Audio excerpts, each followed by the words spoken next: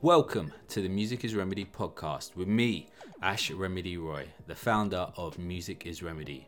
Music is Remedy is a platform for emerging artists in the UK scene, be it hip hop, soul, spoken word. If it's good music and we like it, we for over the last 10 years have been supporting it through our live events, website and podcasts. On every episode of the Music is a Remedy podcast, we'll be speaking to different artists, promoters, managers, just people from the music industry that we respect and we love and feel like they've got a story that we need to pass on to you. There'll be tips, there'll be advice, there'll be funny stories, there'll be emotional moments, but most importantly, there'll be motivation and inspiration for you to keep pushing on and succeed in one, with your music career if that's what you do, or two, if you're a fan and just love that artist, falling in love with them more and becoming a part of their tribe. So, thank you for joining us and please listen on and enjoy. In this episode, I got to speak to one of my favourite people in the game. She is the incredible Louise Golby. Quality artist, hardworking, consistent.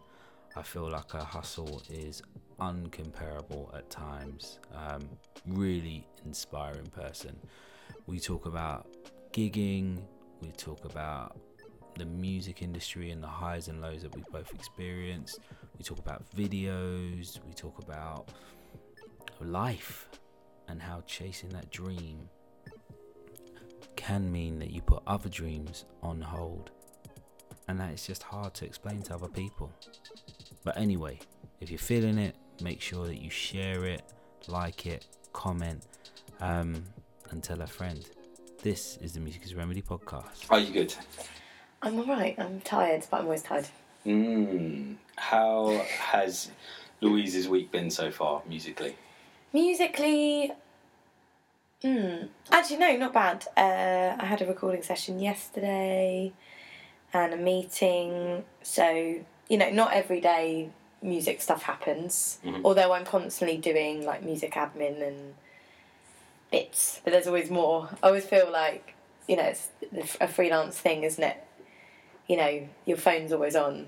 You don't want to like miss that email that might be like another opportunity, so you're always kind of on, always working, if that makes sense. In fact, as I was telling you earlier, I have like FOMO about not going to events where I may or may not have a conversation that might lead to an opportunity. So when, you know, that's why it's good to go to other people's gigs, because you never know, and showing your face is always important. But, you know, I do go to things and I network, so when I can't go to a thing, I'm like, oh God, what if I could have met, I don't know, I mean, who knows? But that's it, you never know. And it's the kind of game where you have to kind of be in people's minds. Exactly. You know, and if they see your face, even if they might not have that opportunity for you there and then, they might kind of go back and think, See, now you're making me wish I was going tonight. No, you're not supposed to go. Like, you're supposed to have this lovely meal and a night off and get in the morning and just start the day nicely. So okay, I wouldn't worry about it. Thank you. Too much. What I think was nice about your gig story is the fact that someone got back to you and said, actually, you know what? We found a space for you, Louise, and we would love you to be there. Yeah. I think that's a really nice That sentiment. is nice. And it shows the impact you've had on people. Thank you. You know? Can you remember our first encounter, or do you have a memory of it at all? I feel like it was O-Bar, but then I've realised it's not. Did you? Yes. So in my head it was O-Bar, but that was very, very early on, the Remedy nights, and that's Blues Kitchen now, right? Yeah. Blues Kitchen, Camden. So it was actually a night where I was performing and there was 2 stages. You got it! Right? Yeah. Where was that? Yeah. I think it was in East London. It was Spitalfields. It was in, I think it was called the Spits back then. I can't remember, but it was right in Spitalfields Market. Yes. Just it was off upstairs, of it. and they had this thing where one act would play on one stage, and then instead of a break, another act was played. And you were playing for a guy that got signed, and I can't remember his name. So his name was Tinashe. He was now Rationale. who's still going strong and kicking well. Okay. But I remember, wasn't there a thing that obviously when he got signed, they chose a different band or something, or did I make that up? Yeah, that did kind of happen. Different musicians got brought in, and it's the way the game I know. goes, The thing is, that was like the first story of that I heard, and then loads of people I know have had that because it was that classic. It's that classic thing, isn't it? Like you feel like you're part of this artist's journey. And then, as soon as the label's involved, the artist has no power on what, if the label makes decisions. It's an A&R thing, and they might look at it, and it might be a visual thing. Yeah. We weren't writing anything; we were just playing. But you still did a lot of the gigs leading up to those moments, and then I guess that's without a doubt, it would have probably hurt a lot more if like I said, we'd been writing and stuff like that. Oh, hopefully. Yeah, but again, it's that thing. Like you've got session bands who, they fit the bill.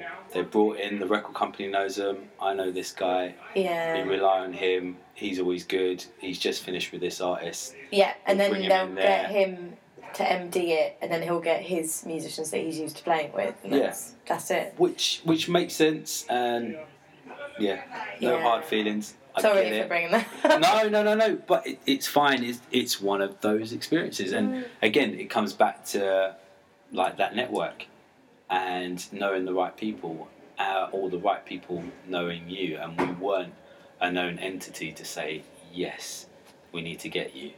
Were you running that night, or were you just? Thankfully not.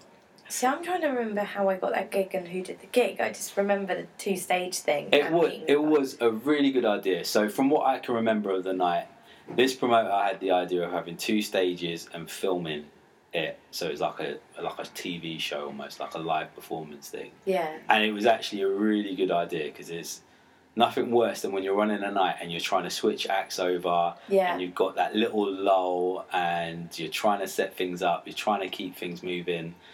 Gets later and later, and people can't sound check and stuff. But that was the problem. We went on stage and we started sound checking, not realising that it was coming out through the system while Louise was performing. Yes.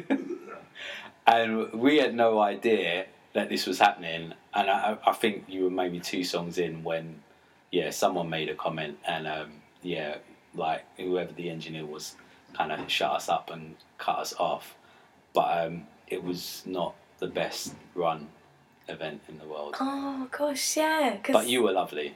Oh good. I'm worried I wasn't now. No. That would have annoyed me. No, it was annoying though. It would have annoyed anyone. Yeah, no, I remember that now. But because I think I was like, why are the 2 bands playing at the same time? I thought we were taking it in turns, not realising you were sound checking. Yeah. Maybe. Yeah. Which in theory should have just been a line check, everything turned down. Yeah. And, oh well. No. Look at us now. I know. Still going strong. It didn't hurt that much. Exactly. But it's funny how the scene works and how doing those gigs here, there, and everywhere can build up relationships, but also give you those experiences to like improve. Well, this is the thing, isn't it? Like all of those gigs, well, and still, every gig you do is different, and obviously it's rubbish when stuff like that happens because you might be nervous and then it makes you more nervous, or you don't know what's going on, or if the sound's rubbish at gigs, or you can't hear yourself, and all those stuff. It gives you that experience so that hopefully you can handle anything, and you just have to get over it and be professional about it. And so but it is part of the. Well, I think it's made you the incredible vocalist that you are. Like I think I think back over the years, and you've never been a bad vocalist, but I feel like, and probably maybe 4 or 5 years ago, even then. Like, there's just this new kind of polish and shine on your voice and vocal. Whenever you're on stage, like, you've got it. Like, you've got the people in, you've there's just this class, and like I said, I can only call it like a quality and shine that comes from honing your craft. Exactly, and honing your skill. You are a skilled vocalist, and it's not come from just singing in front of the TV or singing in the shower. Yeah. It's come from being out and putting in the work, and you have to do it. But I mean, I don't know.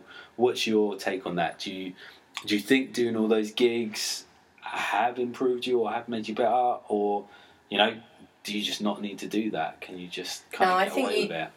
I see. This is what. That's like, what's the word? Grassroots thing. Mm-hmm.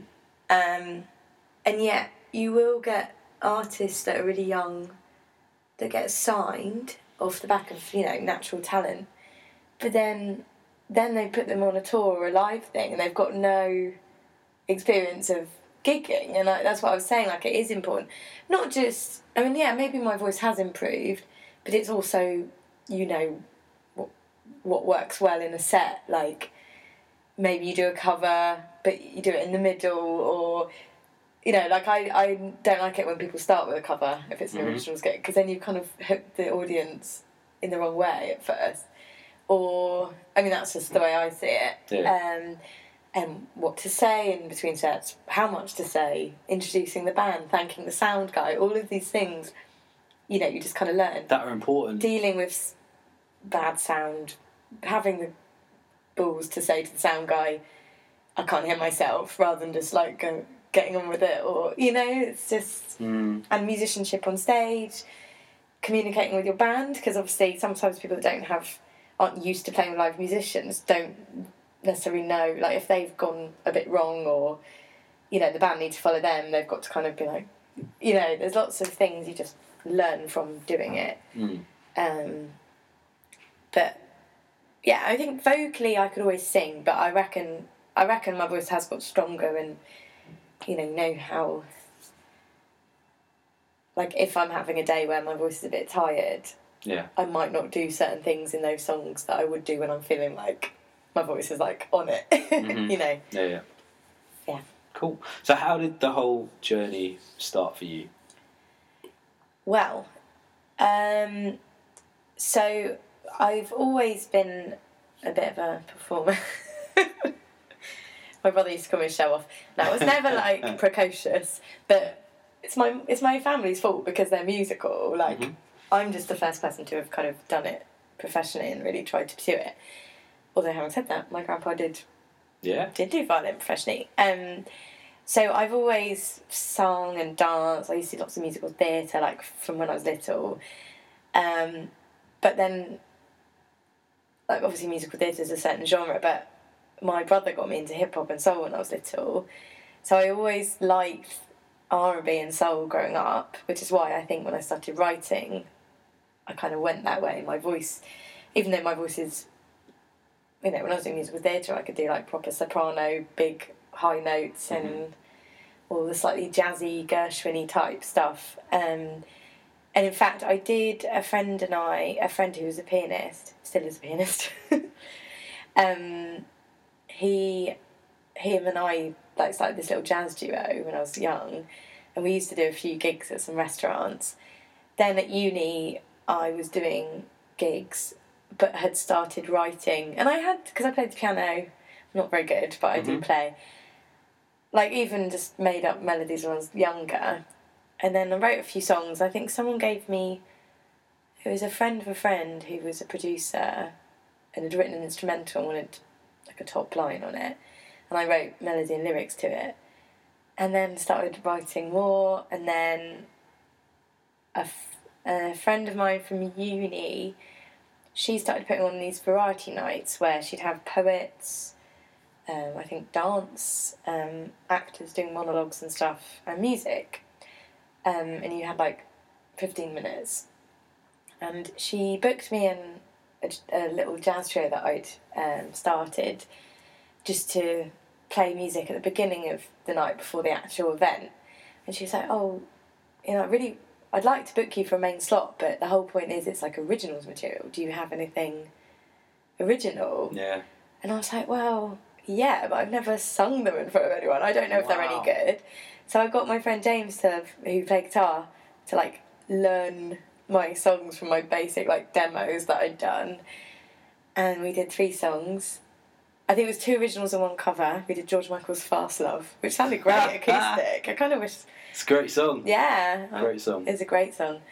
And yeah, we did two original songs and people liked it. And it was great because the show was in the theatre, it was at the Arts Depot in Finchley. Nice. So the crowd were with you. It wasn't like trying to get their attention in a pub. And it went really well. And after that, I kind of was like, oh, maybe I should do original stuff, and started booking gigs, and James played loads of my first gigs with me, and then he got busy, and then I got other guitarists, and obviously I was meeting more musicians as I went, meeting producers who I then worked with, going to loads of gigs, and that was a really long-winded answer, I'm sorry. No, but amazing. My friend Ria, if she hadn't have said to me, do you have any original stuff, I might not be doing it.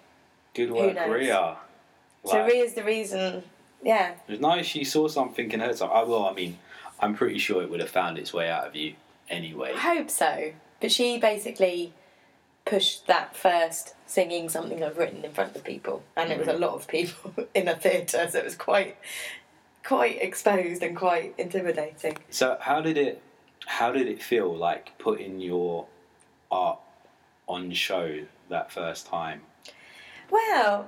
Having just really done covers before that. Yeah. I mean, at least, obviously I had performance experience, so I wasn't nervous performing, but yeah, still, when I've got a bit of a song idea and I'm going to even a producer that I've worked with loads, a new song idea, you don't really know if it's any good, and it's actually quite nerve-wracking playing it in front of someone for the first time. When I had my session with Omar, he was like, I'll bring a couple of ideas. And I had this voice note on my phone of this little melody hook I had. And, oh no, hang on. I did have most of the song. But firstly it's Omar, but secondly it's just nerve-wracking anyway, going, oh, this is this really rubbish demo that hopefully you can see potential in. Or maybe it's rubbish, who knows? I always wonder if people that are really prolific, hit songwriters, I can't think of any good examples. I don't know, maybe someone like Chris Martin, Coldplay? Yeah. I thought I got his name wrong. Because, I wonder if he still gets nervous playing an idea in front of the band for the first time, or whether he's just so sure of his songwriting ability that he doesn't get nervous. Yeah, and they're sure of each other as well. Yeah. Probably not. It's probably done and dusted for them. So many albums in. Yeah, exactly. But not everything he writes is...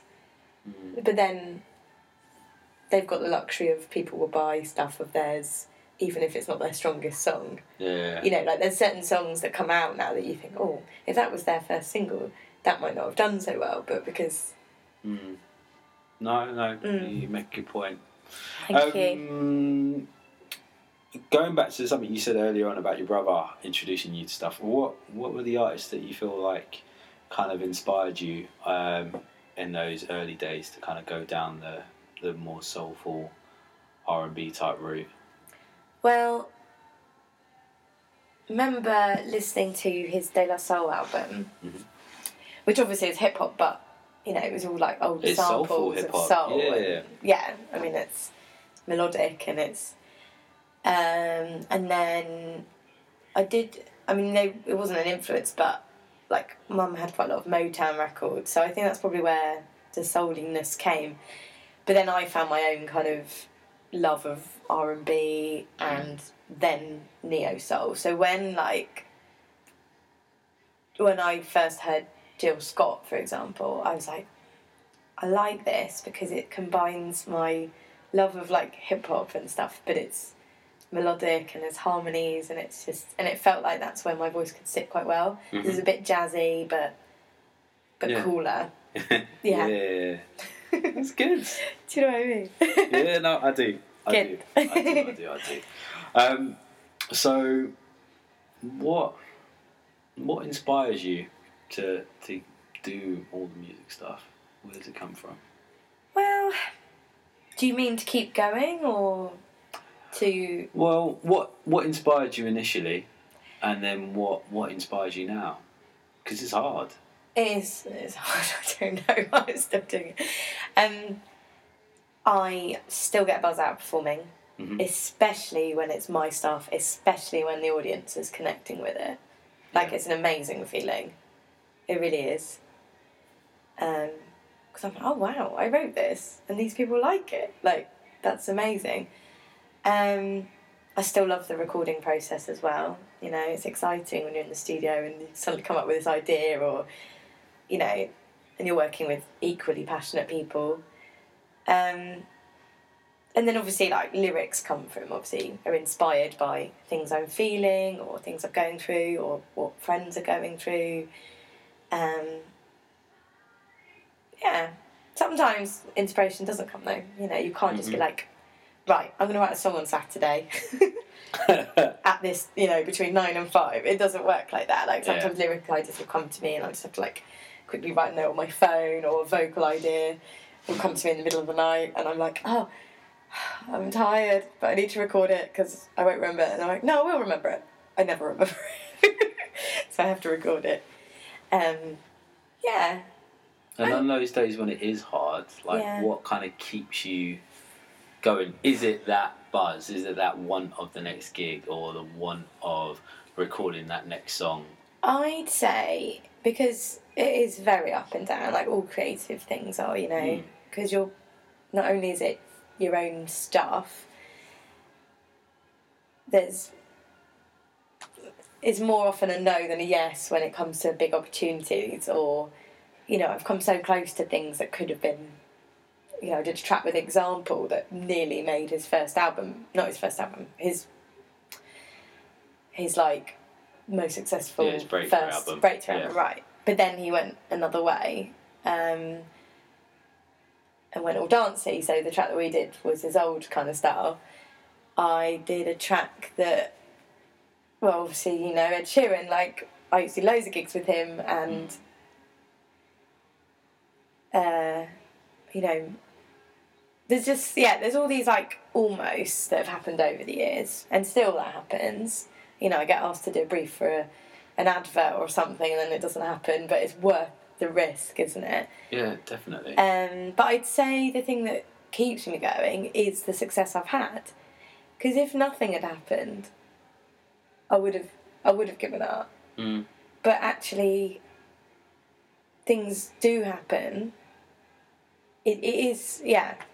I don't know what I'm waiting for though. Like, I feel like I've put, like, other, like, real life on hold because I've been so, like, focused with music. And when people go, well, where do you see yourself? Like, what is it you want? Because to the outside eye, I am successful, and I do make money from music. I get royalties from radio play, and I pretty much only do paid gigs now if I can help it.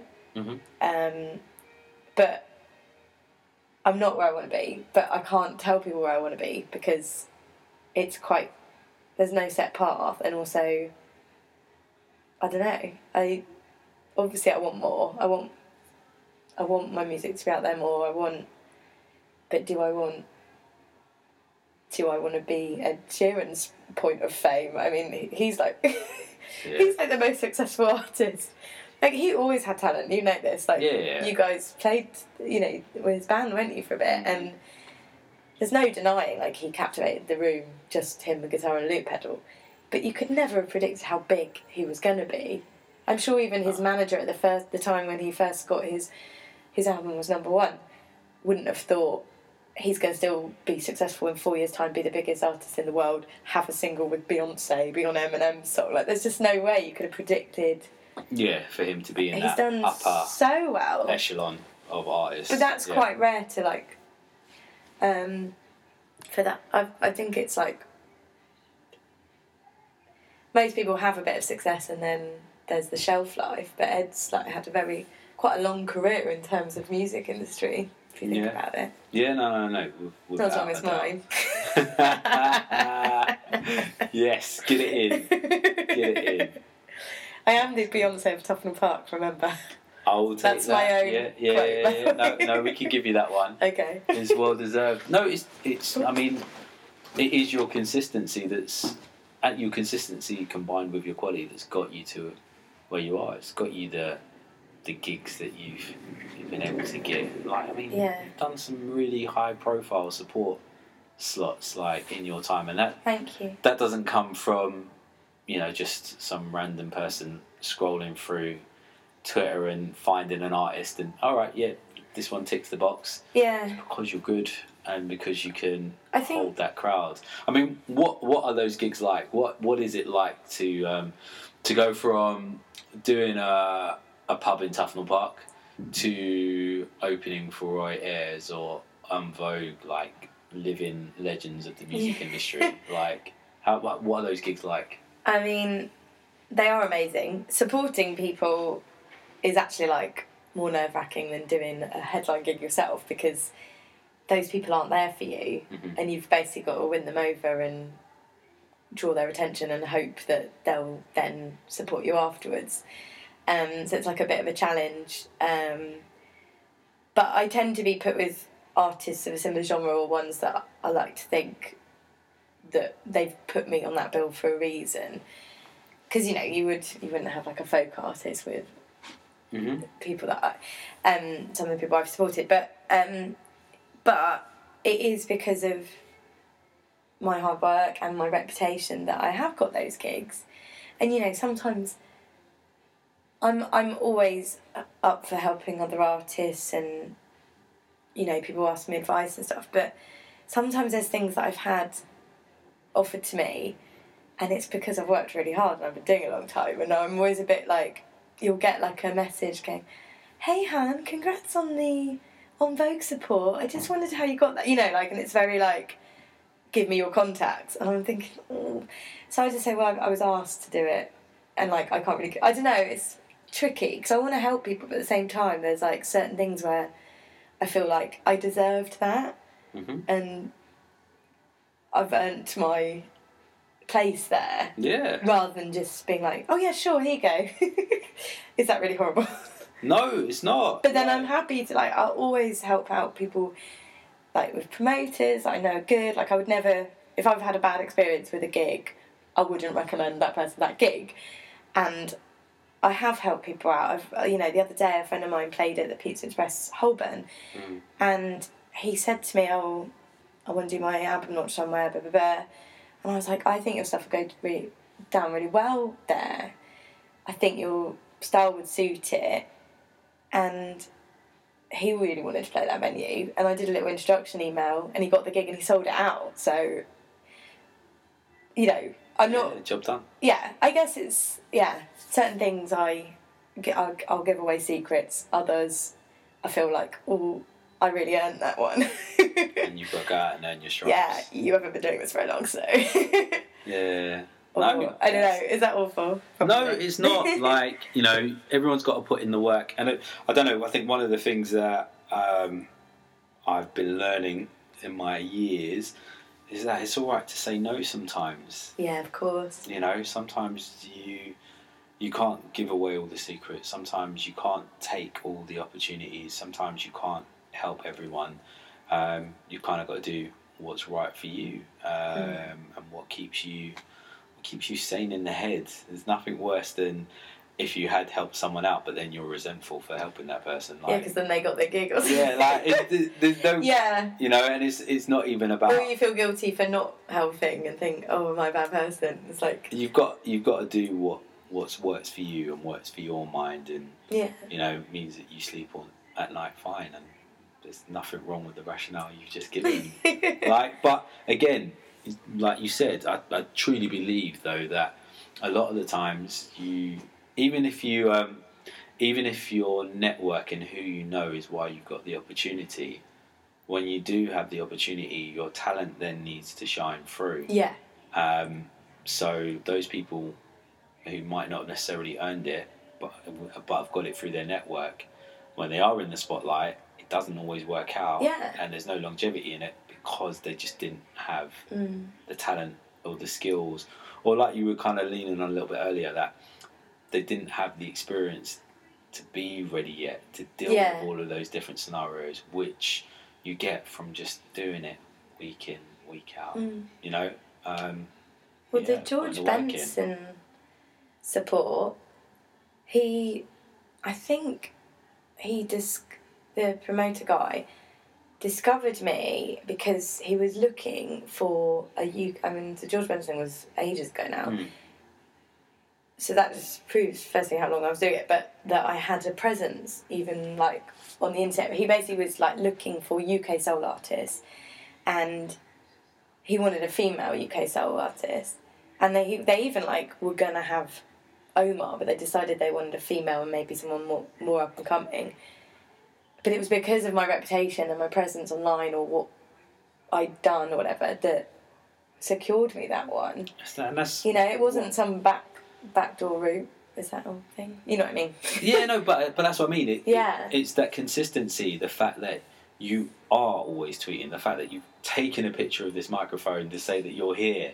Like, that consistency is what gives you the profile, so that I believe anyway, if someone was looking at you to book, right, we need to find a female UK soul act to support George Benson. Like, this girl is on it. There's videos on YouTube. There's tweets. Her Facebook profile's up to date. Her website's on point. She's gigging here. She's gigging there. She's got radio play. It's all there, and it's professional. And again, it's not just like one SoundCloud link to one song or something. There's someone who is about their business. They're on it. So why wouldn't you? And then if they listen to the songs and they like it, and they feel it's a good fit, which it would be, and it was, like, it's no-brainer. Yeah. But again, that comes down to your work and what you put in and what you've done. So. Thank you. Videos, like, you put out videos for near enough every song. Like, it's really impressive. Not every song. I've just got a lot of songs. But, alright, so with each project, though, you make sure that you've got at least 2 videos? Yeah, it really depends, because sometimes with a song, I'll be like, I've got an idea for a video for this and I really want to do a video. Others, I haven't had, like, a strong idea, or... I mean, the thing is, even though, obviously, I'm doing it all on a shoestring budget, it's still an expense, and... I'm still, like, toying at the moment. Like, it's fun making videos. I love it. And I also love essentially being the producer, because... You're making it happen. Yeah, I'm making it happen. I'm, like, pulling in favours with venues, or, organising everything about it, and, even making costumes sometimes. I love that side of it. And also, because, like I said, I used to dance... Any excuse, I will. I'll be like, Mum, see, those ballet lessons weren't a waste of time or money. I'm still doing it. But obviously, the thing with videos is, when you are unsigned, you can't make a big budget video. So you either have to think of something really quirky and original, or it just has to be nicely shot. But it is nice having a visual. Although now I'm hearing people saying, don't worry about doing videos because there's no point wasting money on videos. Spend that money on promotion instead. It's better off having just a still photo with the song on, like, have it on YouTube. Yeah. Because people will go to YouTube, or have a lyric video which you can just make on, like, iMovie or something. So with that in mind, I don't know, but I still. Yeah. How do you feel the video impacts your projects? I feel like. When I first was doing videos, I feel like people watched them more and shared them more. But obviously, that's a time thing. So I'd have people on Facebook sharing everything. Now I feel like I'm begging people to share stuff. And I don't know if that's because they're busier, be it, families or whatever. Things just, there being so much stuff on the internet. And they might not see it, but also maybe they're a bit, like, tired of sharing my stuff. I'm talking about my friends. So it's actually harder, weirdly, now, even though I've got my reputation, it's harder to get someone to watch a video in full, let alone more than once, because people's attention spans are just. And I feel like sometimes with Facebook, and I think because people think I'm doing really, really well, which, you know, I'm not doing well, but I think people don't think I still need them, if that makes sense. I do actually still need my friends to, share a video or buy the song for 99p or stream it or whatever. But a lot of my friends probably think I'm doing really well, I don't need that extra thing, but I kind of do, and I get really frustrated when I see people sharing like a Lad Bible video of a cat playing the piano, but they won't share their friend's video that she's worked really hard on. But I know most of my music friends have that frustration because it's like people seem to engage when you put something controversial or whatever, but then when you put a music-y thing up, it's like people are like, oh, it's just a music thing. She's always putting music things. That's what I worry about. Yeah. Do you ever get that with gigs when you're promoting? Well, I mean, again, it's been a long time since my nearest and dearest were at a gig or an event that I put on. It doesn't happen. Obviously, in the early days, they were there. They were cheering. They were chanting, and a massive support. And you need that at the start, from my experience of running events and an event being like my art. That this is my album. I'm giving you anyone who's in the crowd. I've put this lineup together because I think you're gonna be entertained. And I think I really love these artists and I champion them, so I want you to know about them and see them. And you want that backing of, you need that backing of your kind of support network to kind of get you through those early years where there's a lot of doubt and you question yourself, or that's me anyway, and question what you're doing, and just knowing that those faces are in the crowd and are there to kind of back you. And support you is massive. But then at the same time, as years goes on, priorities change. And people move out of London and they're not going out every night like they were when we were starting. And it's just that, and having to rely on your friends and family to be there all the time. You can't do it, and you can't expect them because they've done their bit. Yeah, of course. They've done their bit. They've set you up to kind of keep on going, and I feel like when you get that success is when you've got that bigger audience and you're not just relying on them. I used to get heartbroken when certain people wouldn't show up. I'm never talking to this person again. Not never talking to, but really let me down, when actually no, I've got to get better at this. I've got to get it so more people are coming and more people know about what I'm doing and my brand and my reputation, which means that people who know nothing about me but have heard about this Remedy event and I'm going to go and check it out, or they've seen the posts on Instagram or Twitter or MySpace and they want to find out a bit more what's going on, and you build that network and you build that tribe. There's a lot to be said for creating this tribe of and then fans. People tell their friends, they're like, hey, I went to this great thing the other day, it's on next month, you should come. And I think the same can be said with an artist, and you building up that tribe of supporters who will make sure they buy that 99p single even, and they may not share the videos, but again, who is sharing videos? Well, that's the thing, I don't. I don't remember. Why would I expect other people to? I spend a fair amount of time on YouTube, but the video content isn't really there anymore. I'm normally watching interviews and podcasts and vlogs and stuff like that, as opposed to actually looking for music videos. People have stopped doing the live sessions. There's none of those acoustic sessions that were massive like 2-3 years ago. Actually, no one's doing them. But it is weird how that's changed, because similarly to what I was saying about people saying, oh, you don't music videos aren't as important anymore. Obviously with Spotify, even like if people don't even, it's less about what the visual is in a way, because a lot of people listen to music through Spotify. Yeah. So But I people think aren't that's necessarily searching for music videos anymore. It's the way music is consumed. Music isn't consumed necessarily through radio as much, not through video as much, because Spotify and Apple Music has become so easily accessible for everyone, and that you can get you can get all of your music. It's made the record shop redundant completely.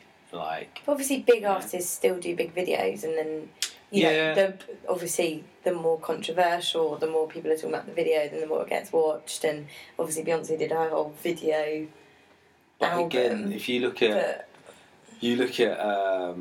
For Music, which is supposed to be just a music video channel, and they show old episodes of Charmed and the Kardashians and Love and Hip Hop. Oh, MTV obviously, you know, stopped being music videos for them. Exactly, but for even the 3 digital, like, because there are no other music digital channels on Freeview or anything, like, and even they have gone to lifestyle content as opposed to actual music videos. It just shows that, you know, I still think there is a place for the visual, and I still think as an artist you can promote it's another way of promoting yourself and telling the story of the song. Like, if there is a bigger story in your song, it's a great way to tell it. Yeah. And it's a great way for Instagram is massive. Instagram's visual. Yeah, it's all about the visual. So even still being able to play a 10-20 second clip of a video on an Instagram post or an Instagram story, it's still good to have that content, as opposed to expecting everyone to watch all 3 minutes on a YouTube video. Well, this is all 3 minutes, like, as if it's like a long time. Yeah. So this is the thing, isn't it? Like, the Instagram clip will get loads of views, but are they then clicking link in bio for the full video? Most people won't. No. They'll just keep... and you know, like with Facebook, how obviously for them to make money, they don't show... If you put any external links... So if I was to upload a link to my YouTube video, they purposely, like, don't show it to all of your feed unless you pay for a sponsored thing, and even then it's still limited. So what you have to do is actually upload a clip directly to Facebook and then put the link. But then, once again, people just see that little clip, and that doesn't mean they're then going to follow up. And no, it's depressing, though, when you've, like, worked really hard and... Yeah, I agree. It's just the changing nature of the beast. Yeah. And I just think you can't take it personally, even though it's No, I easy to do. know. Like, you just have to... But I do think, like I said, I do think having that visual is helpful. It's just people don't consume music. And again, it's the same thing. I think we sat down and put on a music video channel on a New Year's Eve, and it's like, I haven't seen the video for this song. Like, big, massive, like, top 40 songs. Yeah. Because, again, just not consuming music in that way anymore. It's about the live experience, and it's the Spotify and iTunes experience now. It's just the way it is. It's the ever-changing nature of the game. You know? Maybe it'll come full circle, who knows? Yeah, I think there's still a space for it. Like, but yeah, I don't know. We'll see. What are you listening to right now? What do you love? Well, I actually listen to the radio quite a lot, like at work and stuff, because I quite like knowing what is popular, what's kind of being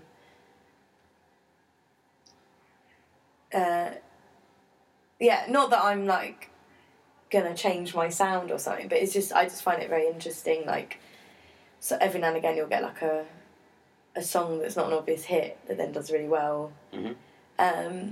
But like artist wise, I love Anderson .Paak. I try and support other artists on the scene. I did a gig with this amazing singer called Anique. She asked me to do backing vocals, but I was also like supporting her.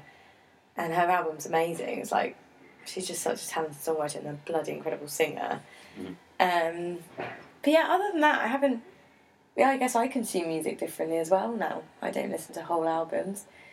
Yeah, it's changed. I listen to bits and bobs, or I shuffle it, or yeah. Yeah, I still love an album. Yeah. But I think that's the creator in me, and kind of recognising that someone has probably put this album in this exact sequence to try and take you on a journey. Yeah. And I want to hear it in the full. I like to try and hear it in the full anyway, so I'll always try and turn off shuffle and just try and engage those first couple of listens, and then I will just end up going to the songs that I like and just skipping through. But this is the thing, like when I was doing my album, I spent so long deciding what order, and I'm sure artists, record labels, managers spend a long time doing it, even though they know that, especially on iTunes, people listen to the singles mainly, or have it on shuffle. But, you know, they're normally in an order for a reason that's been thought of. So it's almost a shame when actually people kind of just ignore that. But they don't ignore it, it's just the way they listen. Or, you know, when it's a concept album or something, but... Yeah. I think if you don't have that creative in you, then it changes.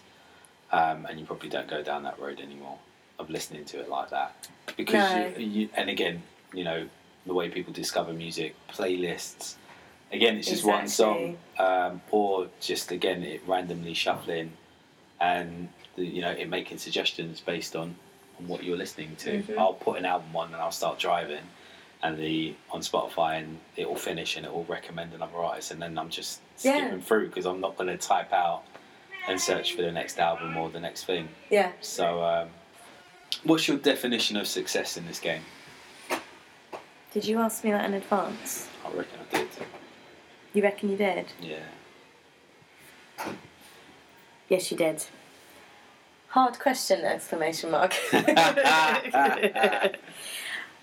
I've kind of already said this, though. That's all right. Which is that some people would say I'm successful. And without being negative, like, I am successful, but then, like I said before, I still don't feel like I'm where I want to be. Not that I know where that is. So, yeah, I feel like there's more to come. It's good to, aim higher, but do I have a point where I go, like I was saying, being an adult and making sensible decisions rather than, basing everything around music? Because I feel like, I don't know, I mean, you've got children, but I feel like the moment I decide to have children, is that it? Whereas, and it shouldn't be, but I feel like as an artist, I can't be doing what I'm doing now for however many years, and so I'm am I just putting proper life on hold because I'm following this dream? It's actually what The Outsider's about, the song I did with Omar. It's about, not, just basically living this life around following a career and, not doing what everyone else is doing. Which there's nothing wrong with. No. It is too easy to conform to what you're supposed to do. Yeah. To do or not do. But you've got to find happiness inside, and if that means going and have a baby and then recording a song about it, go for it. No. Yeah, no, it is an experience. But I mean, I think this game of life, you've got to play it on your own terms. Yeah. And if that means kind of gigging and singing and writing and creating, then great. If it means getting married and having kids and never touching the stage again, then it's that. Like, but you have to do it. You have to do what's right for you, and what works for you. And the whole thing of like putting things on hold just happens when it's right. It happens when it's right. And I do think as well the experiences of being a parent, if that's what you want, will give you material for albums and albums, because you know, the wealth of experience. Plus the other thing as well, like you want your kids to be able to be proud of what you've done. You want to be able to look at your kids and say, I did everything I did, you should go and chase your dreams. You don't want to look at them and think, oh, I'm holding back, or you don't want to get to like 70 and 80 and like regret not having done certain things. Yeah, well, of course. And you know, whether that means having kids or whether that means making another album, that's down to the person entirely. But I think you just go out and do it. Do what works for you. Do what's right for you. And yeah, I don't know. I don't think this normal life of people that are just living for Saturday and Sunday is the way. And all right, this creative life is hard, but I mean, well, you're a good example of being able to do both. But then I do think it's different for men and women, obviously, because of the physical side of it. No, the connection. You know what I mean? Like men, that's why, you know, in people with 9 to 5s, they get 2 weeks paternity and that's it, kind of thing. Do you know what I mean? Yeah. Not that that's enough, but it's... Dads have to get right back to it. Yeah. And it would be much easier as a male artist to have both. To cut off. Definitely. I won't dispute that. It's a lot easier for me to leave the house than it is for my wife to leave the house. Like, and just, even if everything's fine, there's still like a big pull and a connection. But, like I said, it swings in roundabouts. There's a lot more that you can get out and you can give. But you have to, like I said, work out what's right for you. I feel like a therapy session. I don't know, maybe. But what I would like to say is thank you for taking your time out and to talk. Like, my pleasure. I wanted you here because I think you are incredible and you are inspirational. Like, your work ethic is just, yeah. Do you remember though, even years ago I was told I was the hardest working woman in show business. Like, even already, like, however long ago, and I'm still... You put it in and like it shows in every video clip and on your tracks. Like, thank you. You sound great.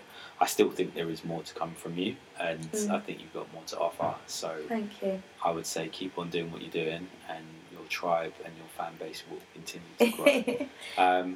But yeah, be happy. Thank you. And as you know, I'm so grateful for all the support that Remedy have given me over the years.